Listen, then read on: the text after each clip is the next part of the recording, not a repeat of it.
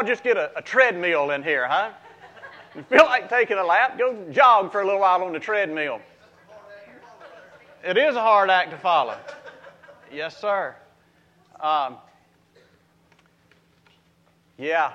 Well, okay. It's a good thing I've got something important to read. Joshua chapter number 10 is where we are today.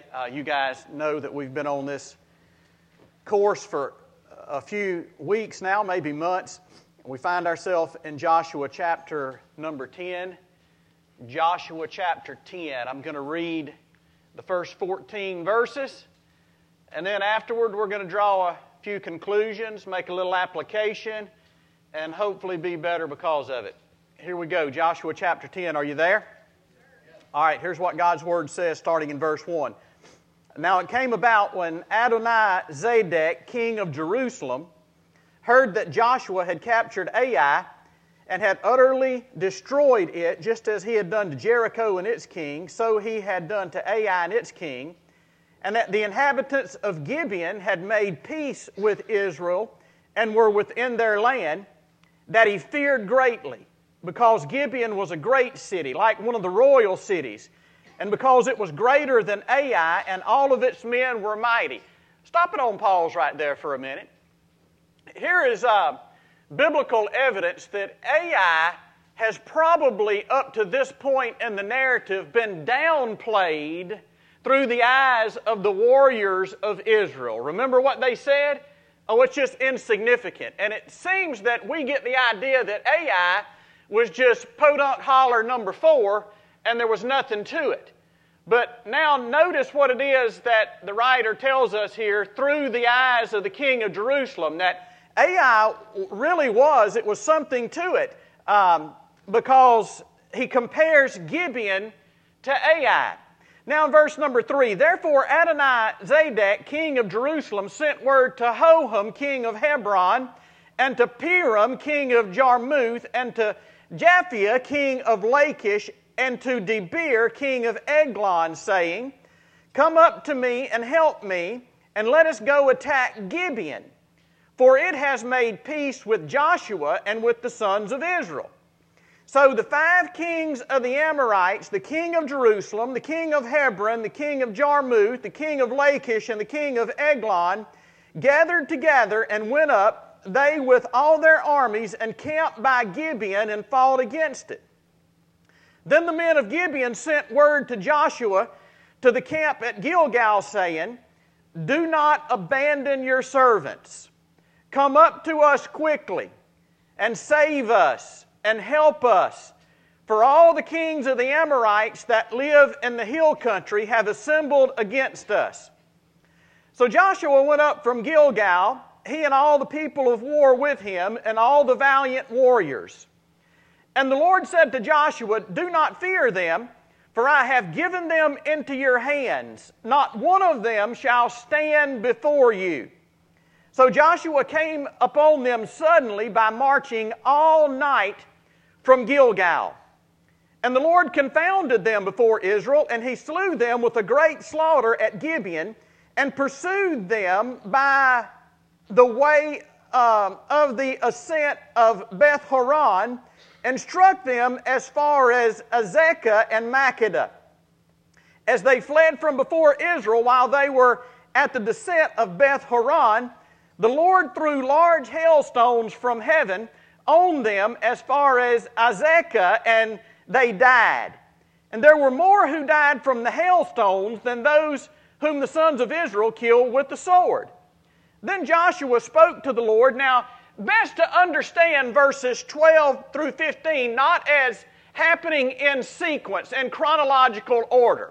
Because if you'll notice, verse 11 kind of concludes the battle scene, and the fighting is over with.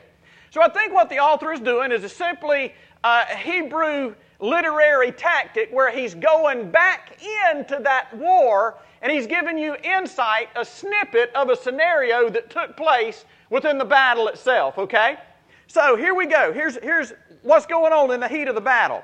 Joshua spoke to the Lord in the day when the Lord delivered the Amorites before the sons of Israel, and he said in the sight of Israel, O sun, stand still at Gibeon, and O moon in the valley of Ajalon.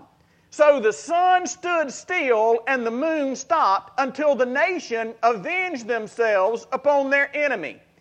Is it not written in the book of Jasher? And the sun stopped in the middle of the sky and did not hasten to go down for about a whole day. There was no day like that before it or after it, when Yahweh listened to the voice of a man, for Yahweh fought for Israel. So here we go. True and false test for you today. I have several rapid-fire questions that I want to put before you, and you just let me know true or false. Question number 1. Fighting is a fact of life. True or false? All right. I'll accept that answer. So on your pop quiz so far, you are 1 for 1. All right, question number 2.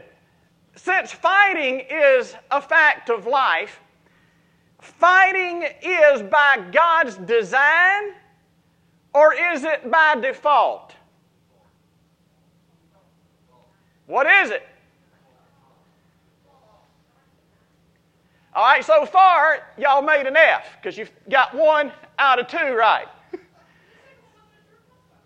You're right. So let me restate it like a true or false. If fighting is a fact of life, that is by design. How did you know? Because you know that the other folk got it wrong, right? All right. Alyssa's a quick learner. Let me just say to you, let me stop right there now and explain why this question is true. That fighting is largely by design. Now hear me. There is a case that can be made that it's by default by the fallen nature of man as well. But let's look at the other side for a little while, and I think this text supports it. Here's your next true or false question. Anything worth doing or being in life is going to be a fight. True or false? All right, there you go. That's exactly right. That is true. If you think the devil's going to lay down and give you a clear shot into the life that God wants you to have, then I don't know if you fully comprehended this thing or not. So yeah, anything worth doing, anything worth being is going to be a struggle. It's going to be hard no matter what it is. So let's go back to this thing being by design. The entire theological concept presented in these verses is this, is that God is a warrior. Did you pick that up in verse 14? God fought for Israel. So God himself is a warrior. If God is a warrior, what do you think he wants his people to be? A bunch of powder puffs? I think not. So here we can see that, yeah, it is by design. By the way, Jesus Christ comes onto the scene, and here's what he says. Do not think I've come to send peace upon the earth, but I have come to send a what? A sword. A sword. So in case we're thinking that the Old Testament God is one of anger and wrath and a warrior, and the Old Testament God is a meek and mild lamb, and we have this false dichotomy, then again, we have misunderstood Scripture. Jesus Christ himself, did you see the text that Laney read this morning? When he comes back, ladies and gentlemen, how is he coming back? He's coming back as a warrior. He's coming back as a warring king, and he's going to take care of business, and he's going to mop up some things, is he not? So I think, yes, it is largely by design. Next true and false question. Since fighting is a fact of life, since anything worth doing or being is going to be a struggle, i.e. a fight, since this process is largely by design, true or false question, it is wise for God's people to learn to fight. True. Hey, why would that not be true? Have you ever noticed that when we take recruits into our military, that we don't just teach them how to be soft? We teach them how to do what? We teach them modern warfare strategy and philosophy and technique. And the higher you move up in our military, guess what? The more you have to have and the more you have to know. You have to know more about fighting. And can I say to you that it's the same way with the people of God? Any church that puts its hand to the plow to do something that is of eternal value, listen to me, is going to have a fight on their hands, Dr. John, am I right? Going to have a fight. Any individual believer who puts his or her hand to the plow of doing something that's going to make an eternal difference with their life, guess what? You are going to have a fight on your hands. So we must learn as believers how to fight, and we must learn how to fight fair. You see, in premarital counseling, there's this session that we normally do with those who are wanting to get married, and here's the title of it. Fighting Fair. How many of you skipped that part in premarital counseling? Huh? How many of you would like to go back and have a refresher course in that one? But you see, that's, again, what it's about. It's about learning how to fight and how to fight fairly. So, true or false? Our concept that church is just going to be pie in the sky, a primrose path, no problems, no struggles, no fights, that is a viable, real expectation or not? It is not. As a matter of fact, I would submit to you that the size of the fight which a believer encounters and the size of a fight which a church encounters is a good measure of just how effective that church or that person is. So we've got to learn a little something about fighting. And boy, there's no better place to learn about fighting than the book of Joshua. By the way, you realize that the New Testament companion and parallel book to this is Ephesians, and Ephesians has a lot to say about fighting spiritual battles as well. So today, let's learn a little bit about fighting as we look at these first 14 verses in chapter 10, and we consider this subject, facing the facts of the fight. Facing the facts of the fight. And you know, again, this is what we do with our military. We take Marines into the Marine Corps and we begin to teach them about fighting. When folk join the Air Force or the Army or anything else, they must learn how to fight. And somehow or another, we think that believers who are in a struggle of eternal proportions and significance can just sit around and be soft and be blindsided and be ignorant about the war that rages around us on a daily basis if we're doing something significant for the kingdom of God. So what are some of the facts of the fight that we need to be aware of? Well, this passage is replete with them, and I only have time to deal with about 4 of them, so let's jump in real quick. What do you say? Number 1, here's the first fact that I think this text exposes to us. The battle normally comes from a contradictory character. A contradictory character. Now your question is, explain, preacher, what do you mean? And that's exactly what I'm going to do. Look at the guy who is the instigator of this fight. Check out verse number 1.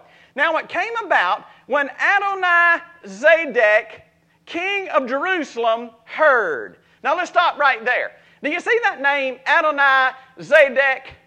Here's some Hebrew 101 for you. The word Zedek in Hebrew means righteous. So that is our root word. And really, you know, you have to wonder where this came from. Well, it came from another guy who had that root word as a part of his name, and he was in Jerusalem as well in the days of Abraham. Anybody know who it was? Melchizedek. You're right. Now you're starting to see some Hebrew roots. So the question is, what does the first part of each one of these names mean? Well, Melchizedek is based on 2 words. Number 1 is the word melech in Hebrew, which means king. So Melchizedek is a squashing of those 2 words, making a compound word, which means this: my king is righteous. Now, did that fit old Melchizedek? You better believe it. Because somehow or another, around all the mystery that covers him, here's what we know, is that he was a Yahweh worshiper, and Abraham even revered Melchizedek as being greater than Abraham was himself. Now, here's the same place, here's Jerusalem. By the way, this is the first time in Hebrew Scripture that the city of Jerusalem is identified by the name Jerusalem. But remember, this is where Melchizedek was. My king is righteous was his name. So his name pointed to the righteous God, King of the universe, whom he served. But now, 400 or 500 years later, there's another guy who takes that same name and is probably following the same lineage, but he's a whole different breed of man. His name is Adonai Zedek, which means my Lord is righteous. Now here's why I say he's a contradictory character. Because friends, he's got a name that he don't live up to. Melchizedek lived up to his name, but Adonai Zedek does not at all live up to his name. So here's why he's a contradictory character. Number one, because he had a name. He had the name, but not the heart. You may want to write this down. He had a name, but not the nature. You see what I'm saying? If you just heard his name, you would think, oh, this is going to be an ally. This is somebody who we can trust. Because he's saying, my Lord is righteous. That was his name. But friend, there's nothing in his nature that supports that his heart had ever truly been turned to the righteous Lord of glory. And can I say this? This is always, let me retract that. That is most of the time where the battle is going to come from. That's where it's going to come from. It's going to come from somebody who claims to have a name, but they clearly don't have the heart. It's going to come from somebody who may be playing like they are a child of God, but they really are not a child of God, and what they do proves that they are not a child of God. Hey, let me quote John Wilson for you right here for a minute. He probably is getting nervous, but I think I can do this without his approval. Here's what I've heard John Wilson say before. In all of my ministry, I've never been attacked by a heathen, an atheist, or a pagan. But son, I have paid the price dearly by folk who claim to be believers within the church of Jesus Christ. What's wrong with that? Those are people just like, Adonai Zedek, who have a name, but they don't have a nature. They have a name, but they've never really been converted. You know what I'm saying? I mean, hey, we know a little bit about fighting. The battle's been very real for us lately. And can I say to you, the fights that we are having come just from this nature. It comes from people who name the name of Christ. And can I tell you, that is a contradiction, because the Bible tells me in very plain Greek and English and Portuguese and Hebrew that you can't hate your brother whom you have seen and make war with him and love God who you haven't seen. So just go on and take that argument somewhere else, dude. I believe God's Word rather than you. If your life don't line up with God's Word, if you're making war with brothers and sisters in Christ just because you don't agree with them fully, then son, make no mistake about it, you are deceived. This old guy here, his name was Adonai Zedek. He was a contradiction. Now notice what else we see about this guy that was a contradiction in terms, he was a contradictory character. Number one, he had a name but not the heart. And number two, he was provoked by what he heard. Now check this out. Joshua has this motif all throughout the narrative of hearing. Have you noticed that? About people hearing stuff. And depending on their orientation to God, what they heard determined their response to what they had heard. Now, check it out. Look with me in verse number 1. I mean, the writer says this 2 times here. But look at verse number 1. When Adonai Zedek, king of Jerusalem, heard. Do you see that? Now, again, it's just picking up on the hearing motif because it goes all the way back to chapter number 2. Here's the first time we pick up on this hearing motif. The people of Jericho heard. Now, notice, there's 2 responses to hearing. And these responses are going to give insight into the character of the person who's doing the hearing. There's only 2 responses. Write them down. I was going to put them on your listening guide, but I just ran out of room. So here's the first response to hearing. The first response that you'll have to hearing the true testimony of God is fear. You'll be afraid. You'll be absolutely scared to death. And you will respond out of fear. Have you ever noticed when folk get scared, when they're afraid, they do things that are irrational? They do things sometimes that are painful. Have you ever snuck up on somebody and scared them and you got more than what you bargained for because they cold-cocked you? Huh? You ever scared somebody so bad that a reflex action came and slapped you upside the head or hit you in the gut and you doubled over?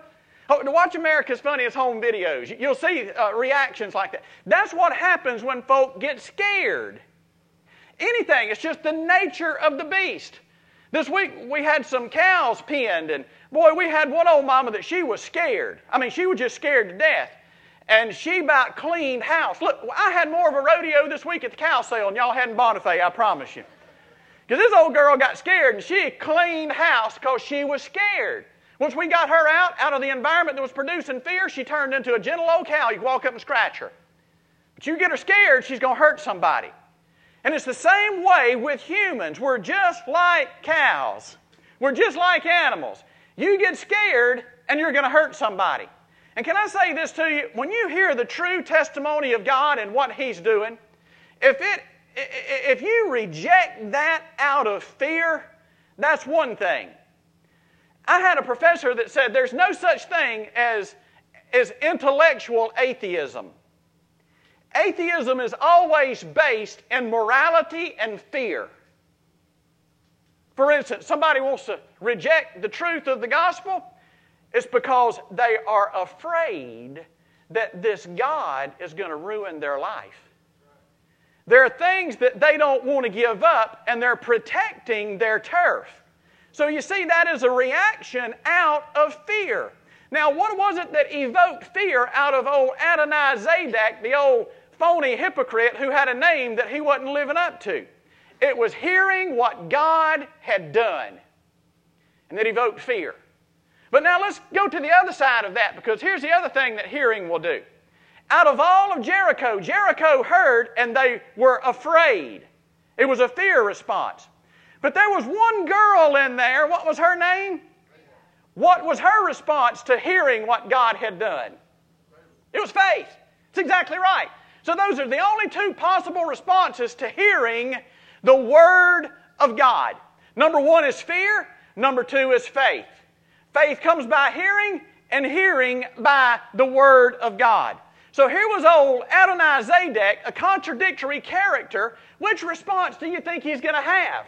Naturally, he's going to have a fear response to hearing of what God is doing. So here's the first fact to the fight. Number 1, it normally comes from contradictory characters. I think you can put an S on that because this is no coincidence. This is just from where the battle comes. Number 2, the second fact of the fight is this. The battle normally comes from a confederation. A confederation. Now look with me in verses 3 through 5. 3 through 5 outlines this confederacy. And by the way, if you have any notes in your Bible, that's what it calls these 5 kings. A confederation that assembled themselves against the 4 kings of the Gibeonites. So it's a confederation. Let's put it in layman's terms. You know what they were doing? Here's what happens when a contradictory character has a fear response to the truth of the living God. You know what they always do? They always start talking to folk, trying to get folk to come to their side. Huh? They always want to gather a crowd so they can get more people to their side so we can attack the people of God. And that's exactly what took place here. Hey, I've got a friend who pastors a pretty significant sending church himself, and this week something happened over there. And you know, sometimes pastors have to make decisions, and hey, we are bound by laws of confidentiality just like your medical provider is. Did you know that? Sometimes we just can't give all the reasons without putting ourselves in harm's way legally. So something happened, and the pastor and the church staff had to take some pretty serious action. And this church rises up and demands to have all the actions. He says, I can't tell you. So there's 4 or 5 of them in the church. You know what they started? A dang letter writing campaign. And people in the church are receiving letters so that they can get enough people gathered to their side to rise up and oust the pastor and staff unless they tell them every little detail of what happened. Lo and behold, I ought not be saying this in case they're listening, as most of the time folk do. They even sent a letter to the local TV station. The TV station picked it up. So listen, let's just be real and call that what it is. That's an evil confederation that attacks the people of God. And I'm sorry, but if you're doing that and you're a Christian, here's what you need to do. You need to repent. Huh? You need to ask God to cleanse your heart of the hatred that you have for other brothers in the kingdom. Hey, here's the thing. We are not one another's enemies. We're on the same side. So why in the world does it always work like that? But you just mark it down. You let somebody get their feelings hurt and get their britches in a wad, and they're going to start talking to everybody they can, trying to win them over to their side. And do you know this? The writer of the Proverbs tells us it's just as much of a sin to listen to gossip as it is to repeat it. So tell them to quit it. I'm not listening to that type of stuff. I'm not going to be a party to this type of stuff because this is not what the people of God do. This is what the enemies do. I got to run. Facing the facts of the fight comes from a contradictory character. Number 2, it normally comes from a confederation of folk who want to gather together, and that's exactly what happens in verses 3 through 5. The writer names these 5 kings twice just to make sure that we know who they are. But number 3, the battle normally comes because of a conversion. A conversion. Check out what happened here in verse number 4. Here's what Gibeon said. Here's what the king of Jerusalem said. Oh, Adonizedek, come up to me and help me, and let us attack Gibeon, because it has made peace with Joshua. Do you know what Gibeon had done all of a sudden? So they had effectively switched sides. And you go ahead and switch sides, and you watch what the side that you were formerly affiliated with does. You know what this is a biblical picture of? It's a biblical picture of conversion. See, you used to be on the devil's side. You used to be aligned with old Adonizedek. But now all of a sudden there's been a conversion. No longer are you in alliance with him and the powers of darkness. Now you have aligned yourself with Yahweh and His people. And can I just say to you, hey, when you're born again, you can look out because the attack's going to come. Somehow or another. And the reason the attack is going to come is because you have changed allegiances. You just changed jerseys. You took off the jersey of your old team and you put on the jersey of your new team. And guess what old team's going to do to you? Tell you what they're going to do. They're going to attack you. Because you are now on the other team. So the battle normally comes because of a conversion. And hey guys, here's something that we need to do. We need to start helping folk who come to faith in the Lord understand that that's exactly what you did. You just switched teams. And the old team now is going to be after you. The powers of darkness have your name, they have your number, and they're going to do everything they can to make you ineffective on your new team. Oh, you can go ahead and join that new team if you want to, but we're going to try to keep you on the injured reserve list so you don't make an impact. Huh? So that's what's going to happen. Number 4, notice the fourth fact of the fight that this particular passage points out. Not only does the battle come because of a conversion. Hey, listen, this is why I say, if you're a child of God, you just look out. If you're a child of God and you're not in a fight, I'd check up. I mean, I really would. If the enemy's not after you, then you're no threat to him. Check out number next. The battle comes because of a conversion, but verses 6 through 7 tell us that the battle comes because of a commitment. a commitment. Notice this. And here's one of those times when the Hebrew piles up as many imperative verbs as it can in one sentence. It's just loaded with imperatives. Notice what the men of Gibeon, they sent word to Joshua to the camp at Gilgal saying, here's the first imperative. Do not abandon your servants. Second imperative, come up to us quickly. Third imperative, save us. Fourth imperative, help us, because all the kings of the Amorite that live in the hill country have assembled against us. So here's what it was. Number one, for the people of Gibeon, the battle came because they had converted. But for Israel, the battle came because of a strong spiritual commitment that they had just made to the people of Gideon. Now just mark my word. You make some type of spiritual commitment, and that thing's going to be tested just like that to see if you meant it or not. It's going to be tested. Sometimes the enemy tests it, sometimes the Lord tests it. I can remember one particular instance back when I used to pastor. I was out visiting a guy that the Lord just began to work in his life. And he had told me, that week some of the things that God was doing. And he said, here's the thing that we're going to do now as a family. He said, we've never been serious about our finances and trusting God with our finances. So we have committed to be faithful stewards of what God gives us. And we decided that we're going to start with the tithe, but we're going to work up to giving and give far beyond that. So I went out to see him, and I had one of my buddies with me who's theologically sharp. Man, I'm telling you, this cat was on it. So we go up, and this guy is at a ball field because his kids are playing ball. And we walked up, and we're just talking behind the dugout, and he said, here's the thing. He said, since we committed to be faithful stewards with our finances, it's like all hell broke loose. He said, we committed to be faithful, and he said, I went home, and my washing machine tore up. He said, the same week, I had to put 4 new tires on my truck. He said, my wife's car broke down. He said, man, I don't know what's going on. And the old boy that was with me said, yep, that sounds just like God. And he said, wait, what? He said, yeah, it sounds just like God. He said, all that's happening here is your commitment is being tested to see if you're going to be a fair weather committer or if you're going to stick with the stuff even through the hard times. It's just the way it is. You make a spiritual commitment, and I promise you, you're going to be tested over it. In some form or fashion, the test is coming. Let me rephrase that. The fight is coming.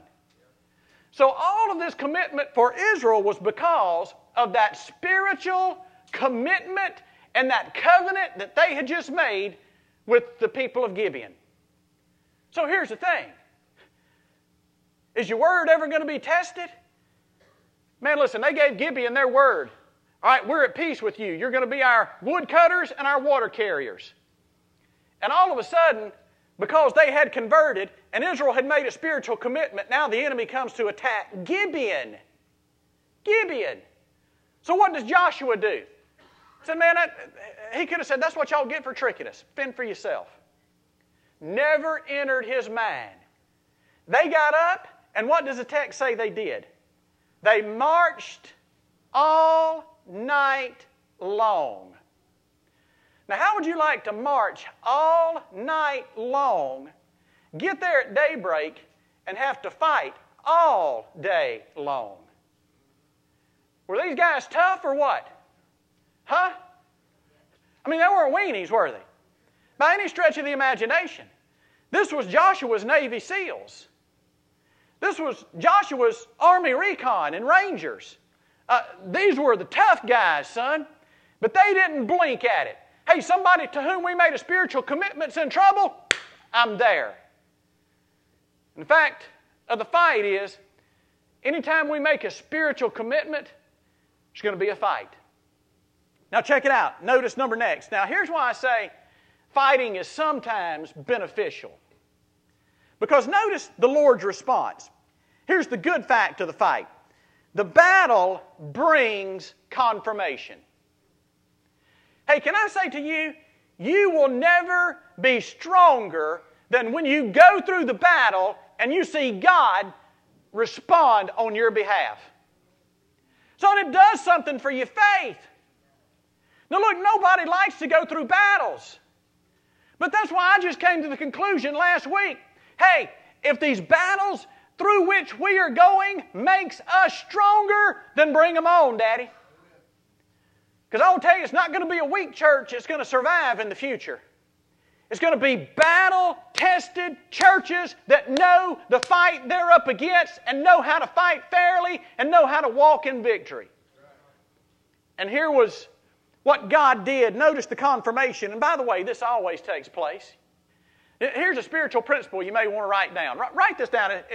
Put it in errors, because here's the sequence that always comes. It comes like this. Number one, commitment. Commitment. And then from commitment, draw a little arrow over to this next word. After commitment comes confrontation. And you can just check that all through the Bible. Make a commitment, there's going to be confrontation. Hey, right after Jesus was baptized, where did he go? Went to the wilderness. And what happened to him there? He was tempted. That's exactly right. So there was a commitment. Next, confrontation came to him in the wilderness. Draw another little arrow. Here's the next word in the chain.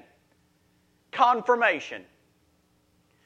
When you make a commitment, the confrontation comes and you stand strong in it. You don't give in. You don't bow down. You don't bail out. Once you have stood, then confirmation from God comes. What does the Bible say took place after Jesus had resisted temptation for 40 days and 40 nights? Sent angels and they ministered to him. My goodness. But here's our problem. Here's normally what we do. We make a commitment, that's good enough. Confrontation comes and we fight for about 39 days. And we bail out the day before God was about to send confirming angels to help us out. My goodness. Stick with the stuff. Confirmation always comes. And notice the confirmation that came as Joshua got up and they marched up to help these people to whom they made a commitment. Number one, the Lord communicates with His people. You get in the battle, and I promise you, you're in a great place to hear from the commander-in-chief.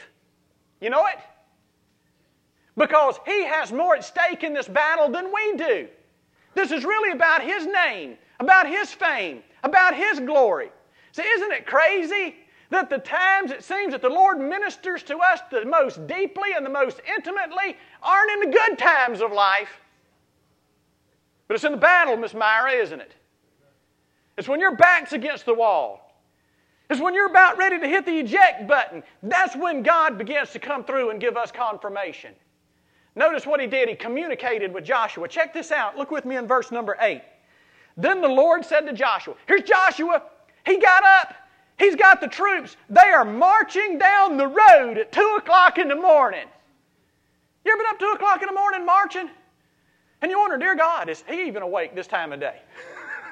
Huh? And probably in the course of his being obedient and a man of His word, God speaks to him personally. And here's what God says. Notice what He does. It's interesting because there's a spiritual lesson in this for us. Notice, we sometimes want God to give us a new word. Something that's mind-blowing.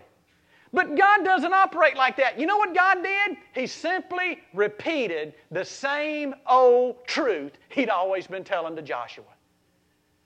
And son, listen to me. The same old truth is very, very good. It just is, huh? Check out what He said in verse number 8. The Lord said to Joshua, do not fear them, for I have given them into your hands. Not a one of them shall stand before you. Here's why I say this was by God's design. Because God took all of the enemy in the southern region, and you know what He did? Instead of Joshua having to go to each one of those cities, God just brought them all together. Put them nice and neat in one little package. And He said, now look, there they are, go get them. It's kind of like, I remember listening to Jeff Foxworthy one night. And he said for Christmas, his mama gave him a portable safe. You ever seen one of them little portable safes? You can put valuable stuff in it and pick it up and just carry it with you. He said, wow, Mama, thanks a lot. And he said, by the way, my burglars will appreciate it too. You just put all my values in a nice suitcase for them. You see, that's what God did with those 5 kings. He just brought them all together, put them in a nice package, and said, Joshua, you don't even have to walk to their house because I brought them to you, and just go ahead and take care of them. It's pretty cool, isn't it? Confirmation. In the course of being obedient, God gave him confirmation by communicating with him. Man, there's nothing that'll steal your soul against the enemy like a word from God. Check out number next. The confirmation comes because the Lord communicates with his people while they're in the battle. Verse number 10 tells us that the Lord confused the enemy. Look at verse number 10. The Lord confounded them before Israel. Confounded. Just go ahead and write confused. That's what it means. They were confused. They were in disarray. They didn't know what to do. They didn't know from which way they were coming. And they were so discombobulated and confounded and confused that they really were no challenge for Joshua and his crack troops who'd marched all night. They just went in and ate them up. Now look, that's what God can do. God confused the enemy. Isn't that cool? Check out number next. What else does God do? Well, He communicates with His people in the battle. God confused the enemy, verse number 10. And then, for a lack of a better way of saying it, verses 10 through 11, the Lord concluded the battle. Hey, if God does all this, don't you think God's going to take care of it? Look at verses 10 through 11. Now look, there's a little bit in our English versions a grammatical issue with these verses, but in the original language there's no issue at all. Because here's the issue. Who is the subject of all of these verbs? And you can read a different version and the translators will make a different subject. For instance, the NIV makes Israel the subject of these verbs, but that's not it. Because in the original language, the number and the person of the verb is included in the verb. And all of these verbs that I'm going to point out to you are in the singular person. That means it can't be Israel, it can't be a group, it had to be Yahweh. So look at verses 10 and 11. Notice what he did. It starts out real good. The Lord confounded them before Israel. Now look, here's why I like the New American Standard. People ask me that all the time because it's a very wooden translation. It will follow those original languages almost to a T, whereas other ones won't. They'll just kind of do some crazy stuff with the grammar. So check out verse number 10. And he, who is that he refer to? Yahweh. He slew them with a great slaughter at Gibeon. Now look, and pursued. Who pursued them? Yahweh. Yahweh was running them down like a dog runs down a deer. And he ran them down. Look, he pursued them by the way of the ascent of Beth Horon and struck them. Who struck them? Yahweh. Do you begin to get the picture of this? Oh, Joshua and his men were there, but they weren't near doing what God Himself was doing. Isn't that cool? Look at this. I love verse number 11. As they fled from Israel while they were at the descent of Beth Horon, Yahweh threw large stones from heaven on them as far as Azekah, and they died. And there were more that died from hailstones than those who the sons of Israel killed with the sword. Who wrapped this battle up? You tell me. Was it those men who had marched all night? Oh, they were there doing their part. But I'm telling you, Yahweh was the one who gave victory. You know, I've always looked at that and thought, man, how in the world could that be, men dying from hailstone? And then Heather Allen and I were in Fort Worth, Texas at Southwestern Seminary. I had just graduated. So we got us a babysitter and we were going out on the town to celebrate. So we went out to one of my favorite restaurants in the world. The name of it is Razoo's. While we're sitting in Razoo's, the tornado sirens began to go off. The skies turned dark. All the street light came on. Hey, I'm telling you, it was vicious. Heather says, what are we going to do? I said, we're going to make a run for it. Mistake. We got in her car, and we started going, and we noticed that all these Texans were huddled together over all the overpasses on the interstate. That was prime real estate. You could not find anywhere under the overpass to park. And just a little while, it started hailing. And when I say hail, I mean it was Joshua-type hail. There were hailstones falling out there. I tried to hide under an oak tree limb to no avail.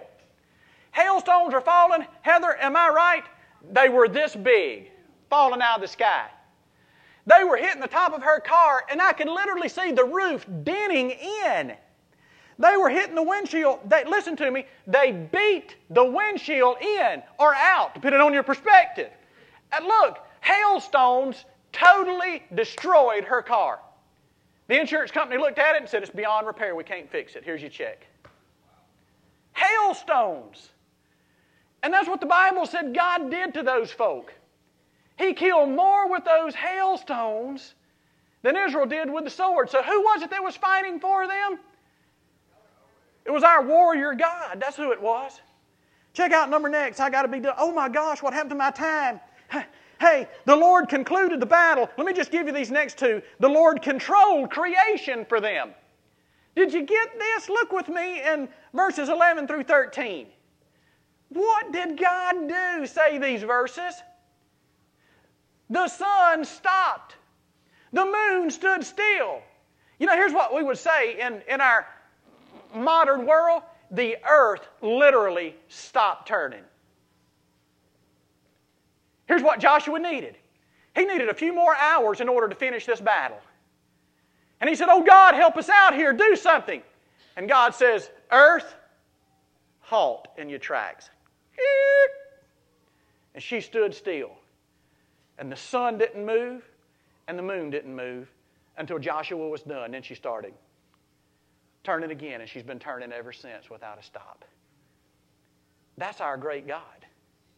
Now notice something else the Lord does, and I'm done. Not only does He control creation. Hey, let me tell you something. Our God is able to move mountains on our behalf. He will. Because, well, just let me go on. Number next. And finally, the Lord comforts His people. Notice what the writer says in verse 14. And this is the writer kind of saying, man, I'm slack-jawed. I can't believe this. There was no day like that before it or after it when Yahweh listened to the voice of a man, for Yahweh fought for Israel. You know what the writer's doing here? He's saying this is mind-boggling. But here's the thing. It gives me comfort in knowing that God cares about us. He listens to us.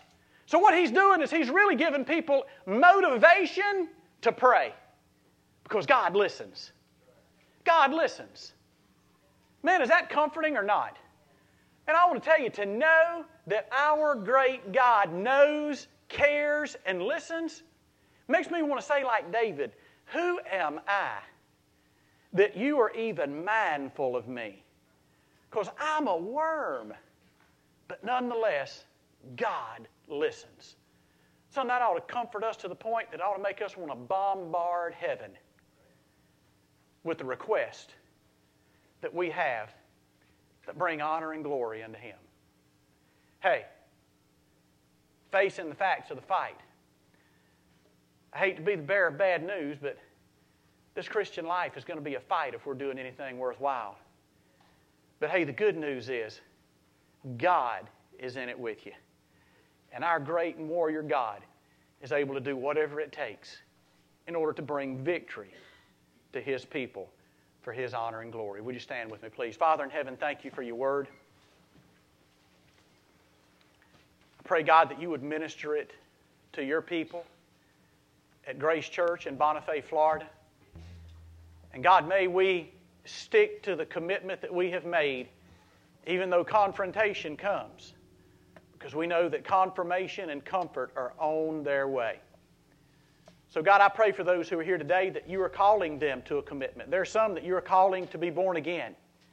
I pray, God, that the Word of God has done its mysterious work in their lives, and instead of fear, it has evoked faith on their part. And I pray, God, they're going to come to You in faith. I pray for those whom You're calling to a deeper walk of spiritual commitment and to another level in this war. Oh God, would You call them to Yourself today and just give them divine confirmation that it's really not dependent upon them, but dependent upon our great God who fights with us and for us. God, whatever it is You've said to us today, may we take comfort in the fact that You've communicated and that You hear us. And God, may it motivate us to move toward You for Your honor and glory. And we pray it in Jesus' name. Amen and amen. Dr. John is here up